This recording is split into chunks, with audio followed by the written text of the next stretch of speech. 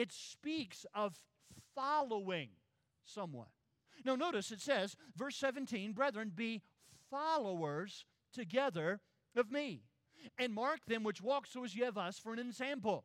And the Bible says there's some bad examples in verse 18, but verse 17 says, find yourself a good example. I'm going to tell you, because Jesus Christ is coming back, you and I ought to find a good example, and we ought to follow that example. That's what the Bible says here in this context. I want to ask you, what example are you following?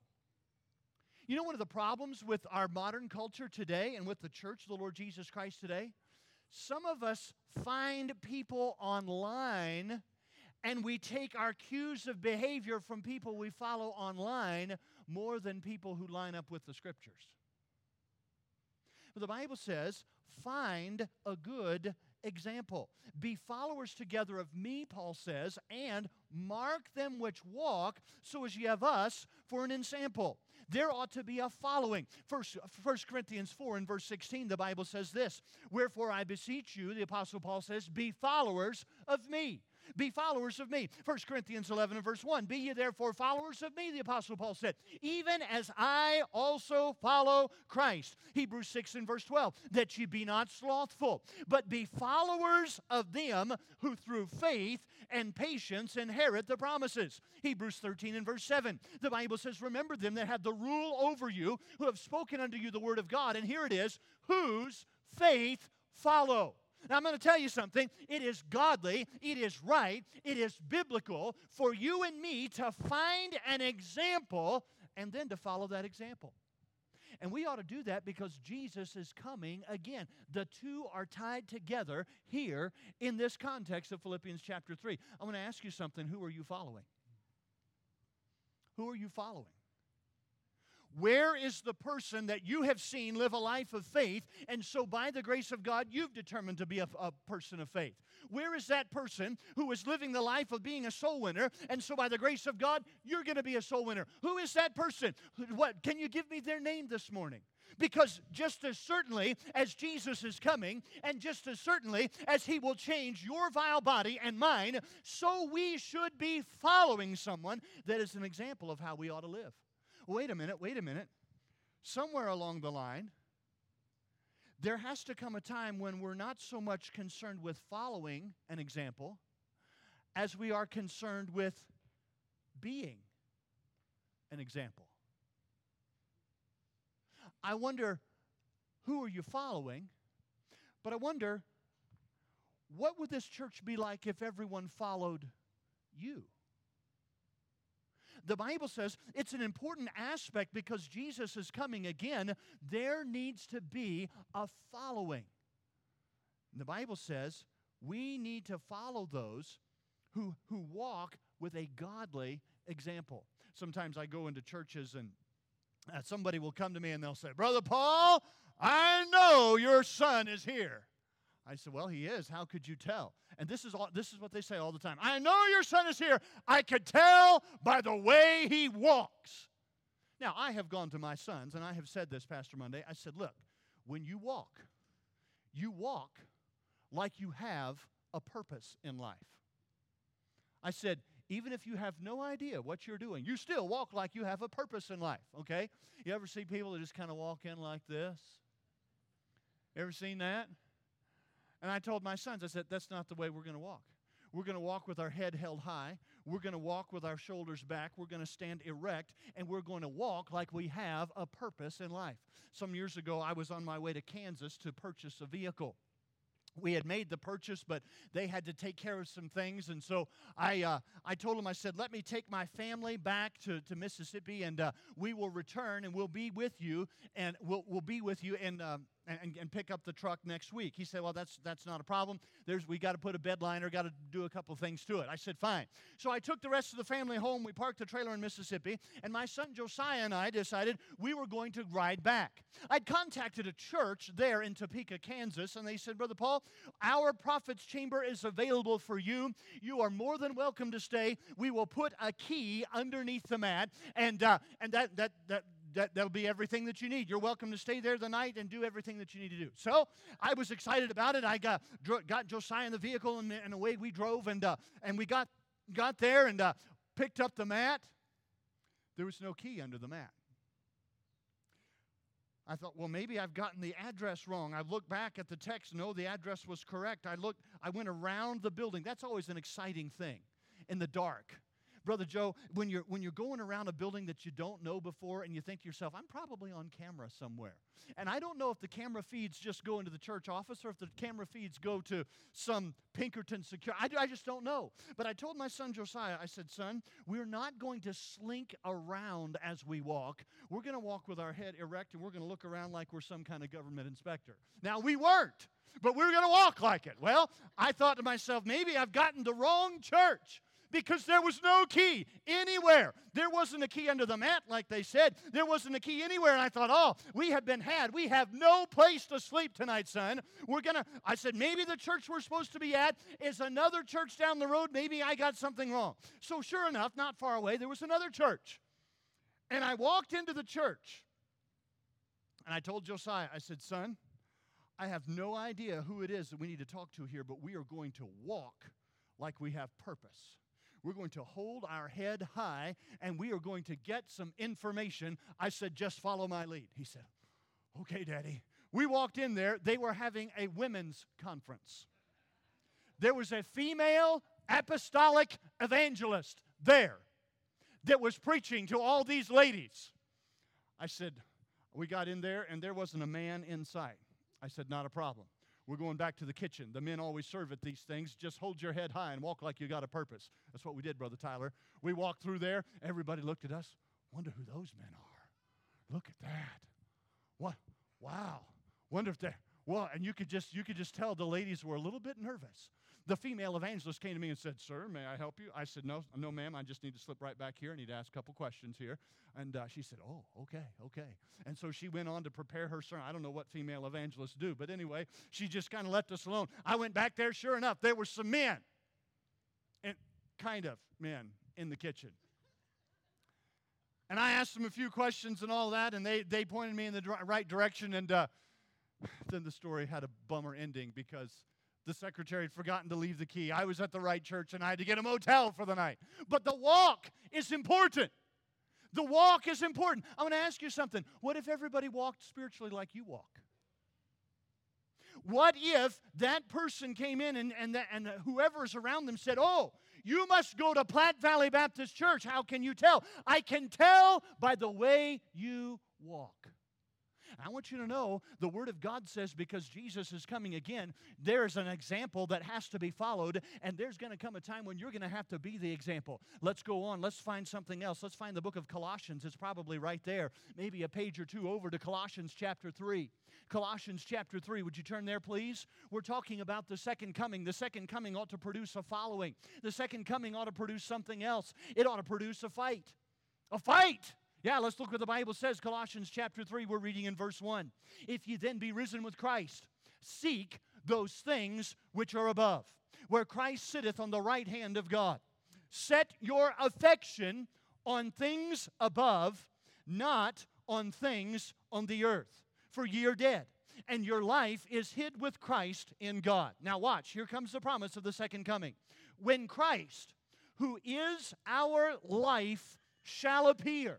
When you find that word appear in the New Testament, it often refers to the rapture of the church. When Christ, who is our life, shall appear, then shall ye also appear with him in glory. You see it there? So here we have a reference to the appearing of Jesus Christ. Christ is going to appear in glory, and you and I are going to be with him. That's the rapture of the church in verse 4. Now watch verse 5. Mortify, therefore, your members which are upon the earth. Fornication, uncleanness, inordinate affection, evil concupiscence, and covetousness, which is idolatry, for which things sake the wrath of God cometh on the children of disobedience, in the which also ye walked sometime when ye lived in them. Here's what the Apostle Paul is saying to the church of Colossae. Because Jesus Christ is coming again, you ought to not live under the control of your flesh. Now you understand, when you and I got saved, there was a part of us that all it did was sin. Okay? That's all it did. It's called, in the writings of the Apostle Paul, it's called the flesh. The Romans chapter 8, the Bible says, they that are in the flesh cannot please God.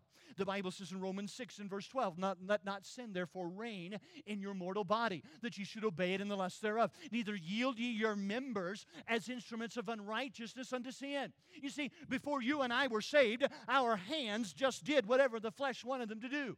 Our mind did whatever the flesh wanted us to do. Our ears listened to whatever the flesh wanted us to do. That's the path of ease. That's the path of iniquity. And that's what we did before we were saved. But once you and I got saved, the Spirit of God came to live in us, and all of a sudden, there is a battle between the Spirit of God and the flesh, and you and I are told to mortify or to kill or to make dead the deeds of the flesh.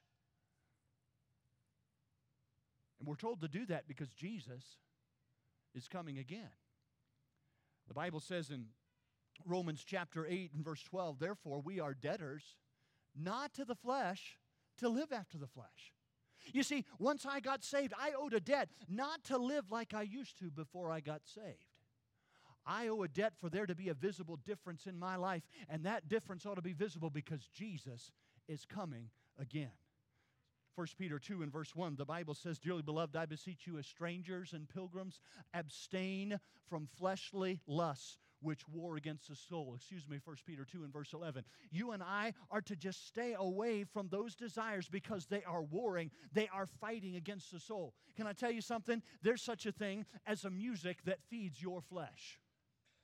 If you know Jesus Christ as Savior, you understand Jesus is coming again. You ought not be involved in that.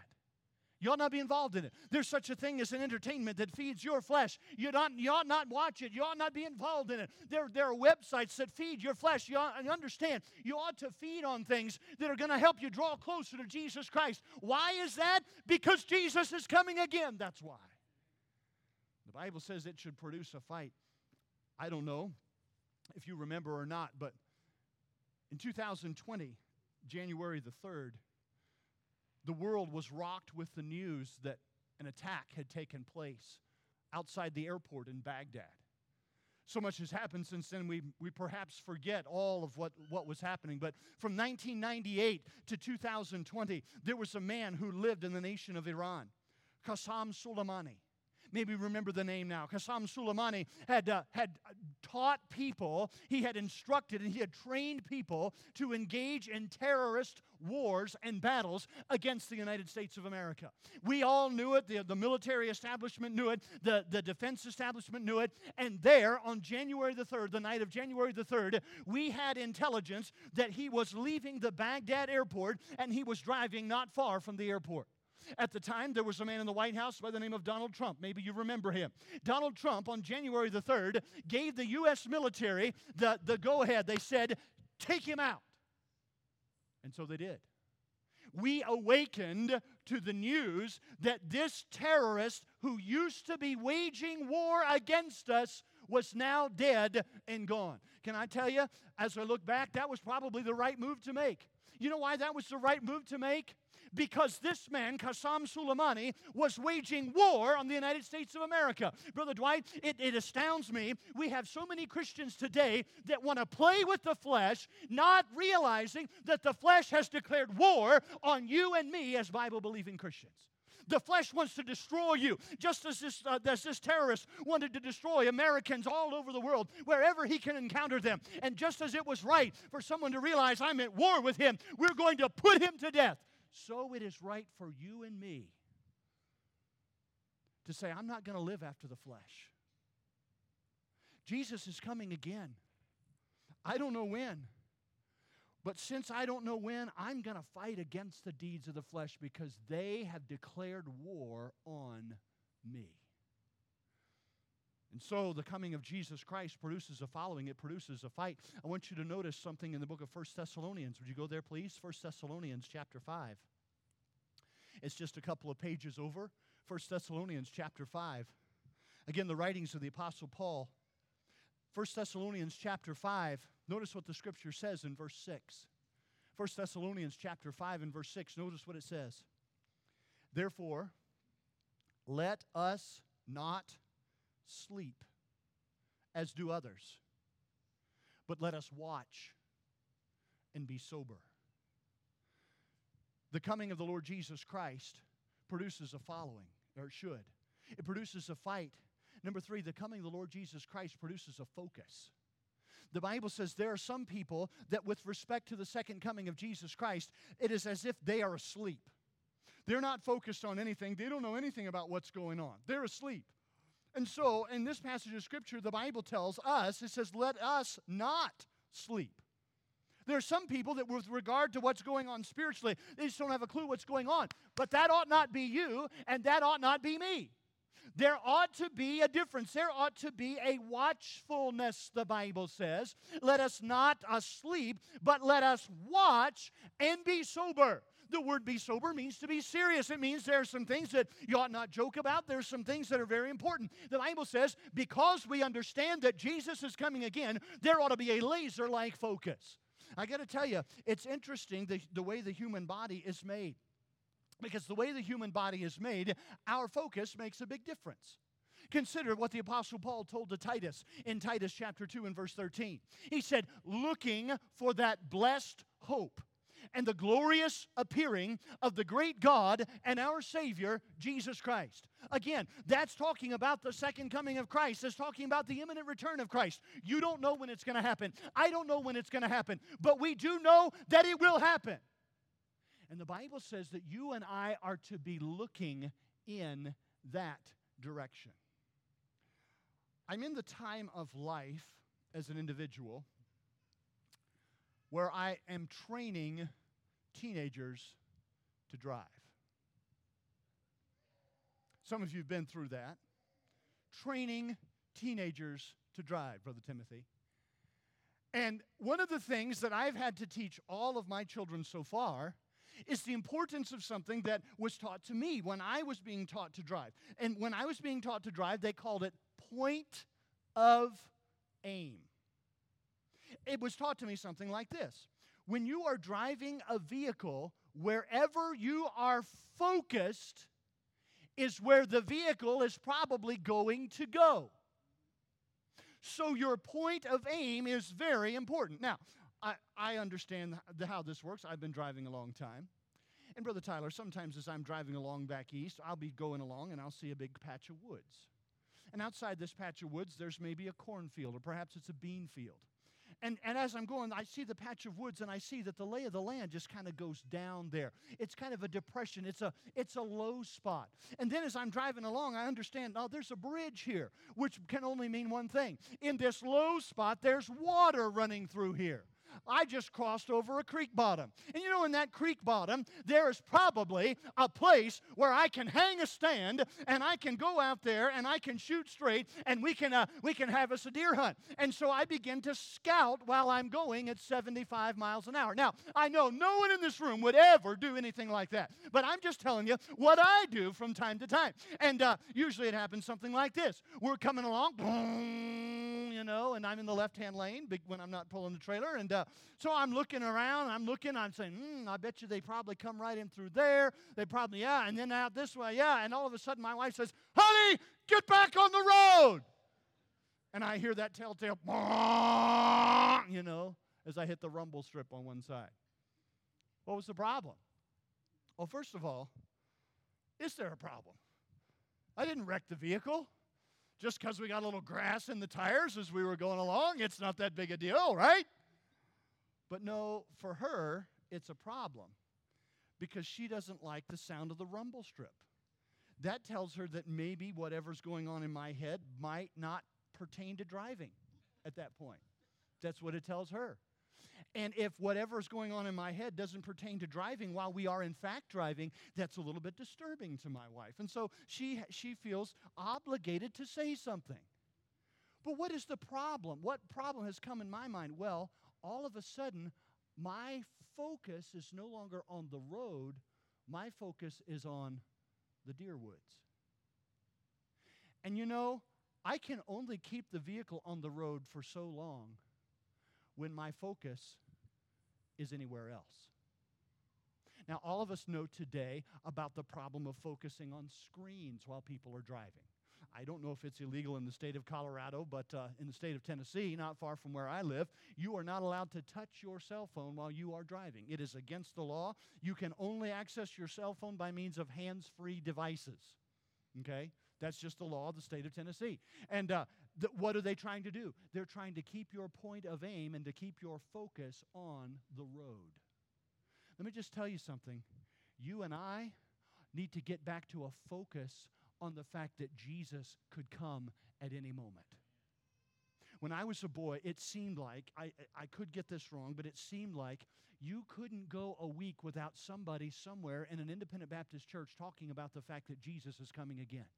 There were charts that were put on the walls of Sunday school rooms. There were verses that we would memorize. We had a song that we sang in Sunday school that was a countdown talking about when the Lord Jesus is going to come back, and the song ended with these words, "The countdown's getting lower every day." What were they saying? They were saying, boys and girls, as you're learning about the Lord Jesus, you need to understand that just as He came the first time, so He's coming back the second time. And it was supposed to be something that we focused on all the time. The Apostle Paul says, listen, there ought to be a focus in your heart and in my heart on the fact that Jesus is coming again. That means when I get up tomorrow, I ought to remember the fact that Jesus is coming again. As I go through my day, I need to remember the fact that Jesus is coming again. With that kind of a focus, it affects the way I live my life from day to day.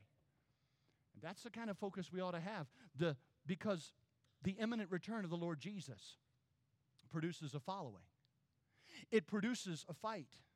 It produces a focus. I want you to find the book of Revelation, would you please? Revelation chapter 3 now in your Bibles. Revelation chapter 3 in the Word of God. Your pastor, I found out later, after telling him that we would be focusing on prophetic, not pathetic, but prophetic themes, I found out that he's been preaching through the book of Revelation. I don't know where he is in the book of Revelation. We didn't talk about that. But I'm sure that he's probably talked about the 7 churches of Asia. I'm sure that you've probably been through these verse by verse, and so this will be somewhat of a review to you. But I direct your attention in Revelation chapter 3 to what the Bible says in verse 10. Revelation chapter 3 and verse 10. This is written to the church of Philadelphia. It is one of 2 churches in the 7 of which the Lord Jesus has nothing evil to say. He has no word of warning. He has no word of condemnation. He doesn't tell them to repent. Instead, it is all commendation for what they've been doing that is right. Notice what the Bible says in Revelation 3 and verse 10. He says, "Because thou hast kept the word of my patience." Interesting. "Because thou hast kept the word of my patience, I also will keep thee from the hour of temptation which shall come upon all the world to try them that dwell upon the earth." Now, I don't have time to go into all of the ramifications of this, so I'm glad your pastor has exhausted it by preaching on it not so long ago. But let me just say, here is a reference to end-time events, and yet in this reference to end-time events, the Lord Jesus says, you have done something well, Church of Philadelphia, because you have kept the word of my patience. That blows my mind. There's a lot of descriptions that you could give of the Word of God. You could talk about the Word of God. You could talk about the Word of truth. You could talk about all kinds of descriptions that the Bible gives. But here, the Lord Jesus uses the phrase, the Word of my patience. I'm going to tell you what that emphasizes to me. As I see it, as I read it, and as I understand it, the Word of God's patience emphasizes the fact to me that I got to be faithful. I got to be faithful. Because it says, thou hast kept the word of my patience. The word keep means you got to do it for a period of time. You got to guard this thing. This is important. I have a friend who was in the United States Air Force. He was being trained as a police officer in the United States Air Force. He told me the story. He said, several years ago, his unit was tasked with guarding the B-2 Spirit stealth bomber. I don't know how much you know about that particular aircraft, but each aircraft costs the United States and ultimately you and me as taxpayers billions of dollars. One aircraft, billions of dollars. And so one of the duties of Air Force, the airmen in the Air Force is they have to guard it. He said, my friend was out there, or not his friend, but a guy that he knew. He said, this guy was out there, and there is a certain line according to regulation. If you cross this line, whoever is the guard is supposed to look at you and say, halt! Who goes there? And you are required to identify yourself. If you do not, then he is armed, and he will apprehend you, and he'll cart you off to the guardhouse. And I don't know what the Air Force does to you after that. I don't think they waterboard people. They may take away your pension. I don't know what the Air Force does. But anyway, that was part of what he was supposed to do. He said, Paul, this guy was supposed to be guarding one of the most important assets in all the United States Air Force. He said one day, a brigadier general at night came out onto the tarmac because he was going to do an unplanned inspection of the guard. He said this brigadier general is in his full uniform, dress uniform, and he's walking out. He knows where the line is beyond which someone is supposed to holler out, halt, who goes there? He said the brigadier general got to the line and kept right on walking. And he heard nothing. The brigadier general continued walking toward the landing gear of the stealth bomber. As he continued walking, someone was supposed to stop him. Someone was supposed to be there with a weapon and say, halt, who goes there? But no one was there. He walked all the way up to where he could put his hand on the nose wheel of one of the United States of America's most expensive pieces of military hardware. When from out of that aircraft, someone poked his head out and said, boo!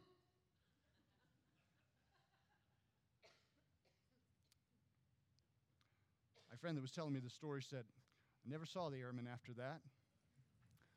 Not really sure what happened to him. If you ever go off to the United States Air Force and you are tasked with guarding something, keeping something, let me suggest you do not use what he did. He got in serious trouble. Why? Because he was supposed to keep something. He was supposed to guard something.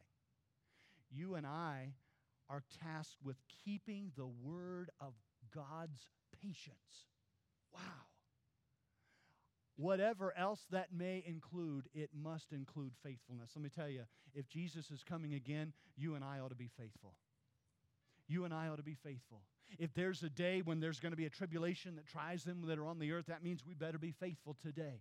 If Jesus is coming again, we ought to be faithful. The Bible says in Proverbs 24 and verse 10, if thou faint in the day of adversity, thy strength is small. I want you to know every day as we live in this sin-soaked world, there are things that are going to come along that are going to test whether or not we will be faithful. Tomorrow, as you and I get up, there will be things that will test whether or not we'll be faithful to spend time in the Word of God. There will be things that will test whether or not you and I are going to be faithful in the place of prayer. There will be circumstances that test whether or not we're going to be faithful as a witness for Jesus Christ. But if Jesus is coming again, and if you and I have been given the word of His patience to keep, then you and I must be faithful because Jesus is coming again. I don't know when it's going to be. You don't know when it's going to be. But I'll tell you this, as we focus on different aspects of prophecy, I want you to understand this morning that these aspects of prophecy are to influence your life and the way you live, and they're to influence my life and the way I live. We'll look at what the Bible says about things to come.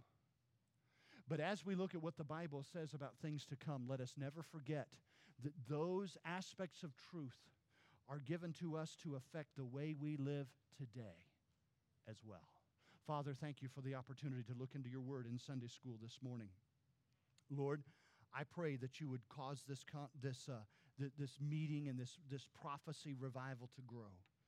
And I pray, dear Lord Jesus, that you would do a great work in the morning service. I pray that there would be souls that would be saved as they hear the word of God that goes forth from this place. Lord, I pray that the attendance would grow night by night as we talk about how many of the things that we're seeing around us relate to what the Bible says about end-time events. Lord, you have shown us, you pulled back the curtain on a few things in the end times, but only so we can draw closer to you in this time. I pray that we would all take advantage of that reality and that we would come with ready hearts, ready to receive your truth. We ask and we pray these things in Jesus' name. Amen. We'll see you in the morning service in a few minutes.